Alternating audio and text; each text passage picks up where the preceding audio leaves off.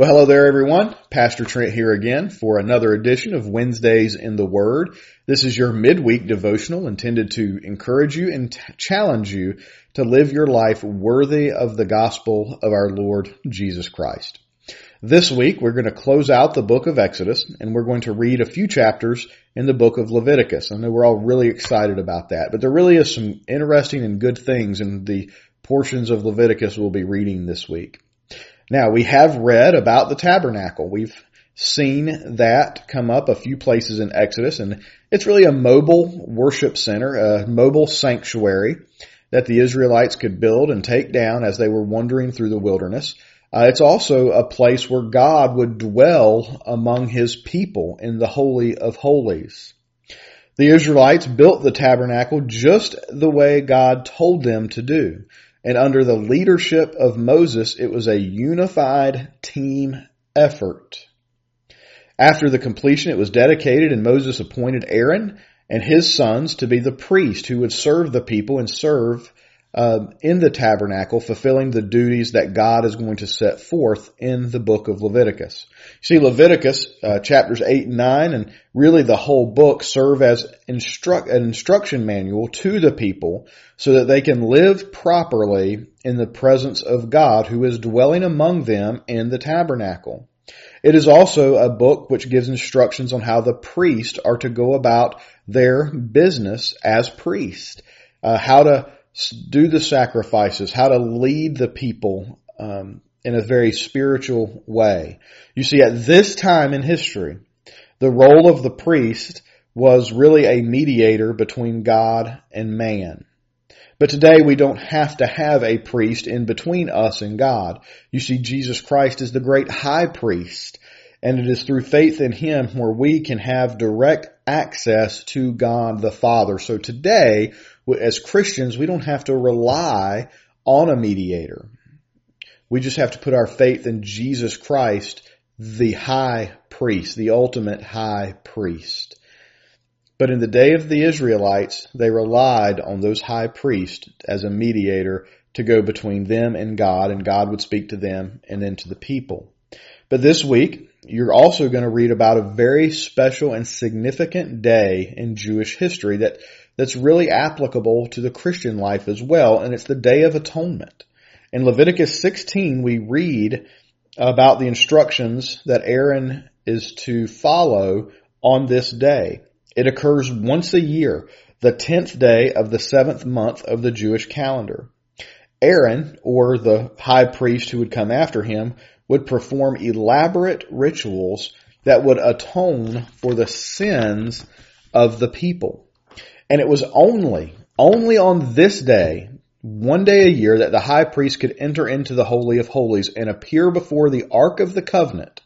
And on this day, the high priest could offer sacrifices and seek God's forgiveness for the sins and mistakes of the people. I want to read for you just from Leviticus 16 verse 20. And as you read 16, you'll see the sacrificing of a bull. You'll see 2 goats come into play. But as we get into verse 20 and really into verse 21, we'll see that the last thing that he's going to do is with the second of the goats that he is to have. And so here's Exodus 16, starting in verse 20.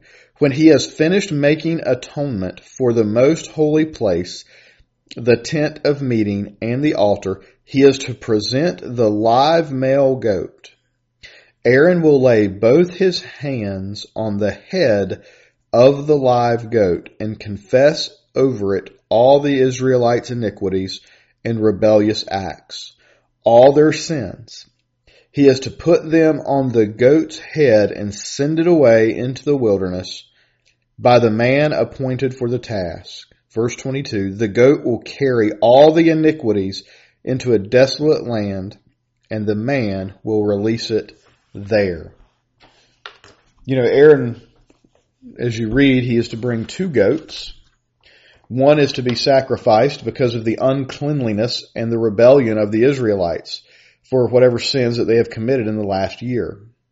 The blood of that goat would be sprinkled on the Ark of the Covenant. But the other goat, this live goat, was used as a scapegoat. Aaron placed his hands in his heads and he confessed over the goat the sins and the rebellious activities and the wickedness of the Israelites. And then they would send the goat out into the wilderness. The goat carried on itself the sins of all the people, which were forgiven for another year. You see, the goat carried away their sins. That's a pretty powerful truth, especially when you view it in the light of Christianity. You know, the Day of Atonement served its purpose for sure. Jesus Christ died on Calvary's cross. At that time, animal sacrifices, at the time of Jesus' death and resurrection, animal sacrifices became obsolete and were no longer necessary to atone for the people's sins. Jesus is the once and for all perfect Lamb of God who atones for the sins of the whole world. Jesus Christ is the ones that we lay our sins on. He took our sins away from us so that He carries them away. He cleanses us once and for all for the work He did on the cross. It was by God's grace and mercy that this has happened, and it is by faith and faith alone that we are to believe in Him, repent, and follow Jesus. You can today be forgiven of your sins if you decide to put your faith in Jesus Christ, turn away from this world, believe in Him, and follow His teachings. Will you make that decision today? May God bless you for the rest of this week.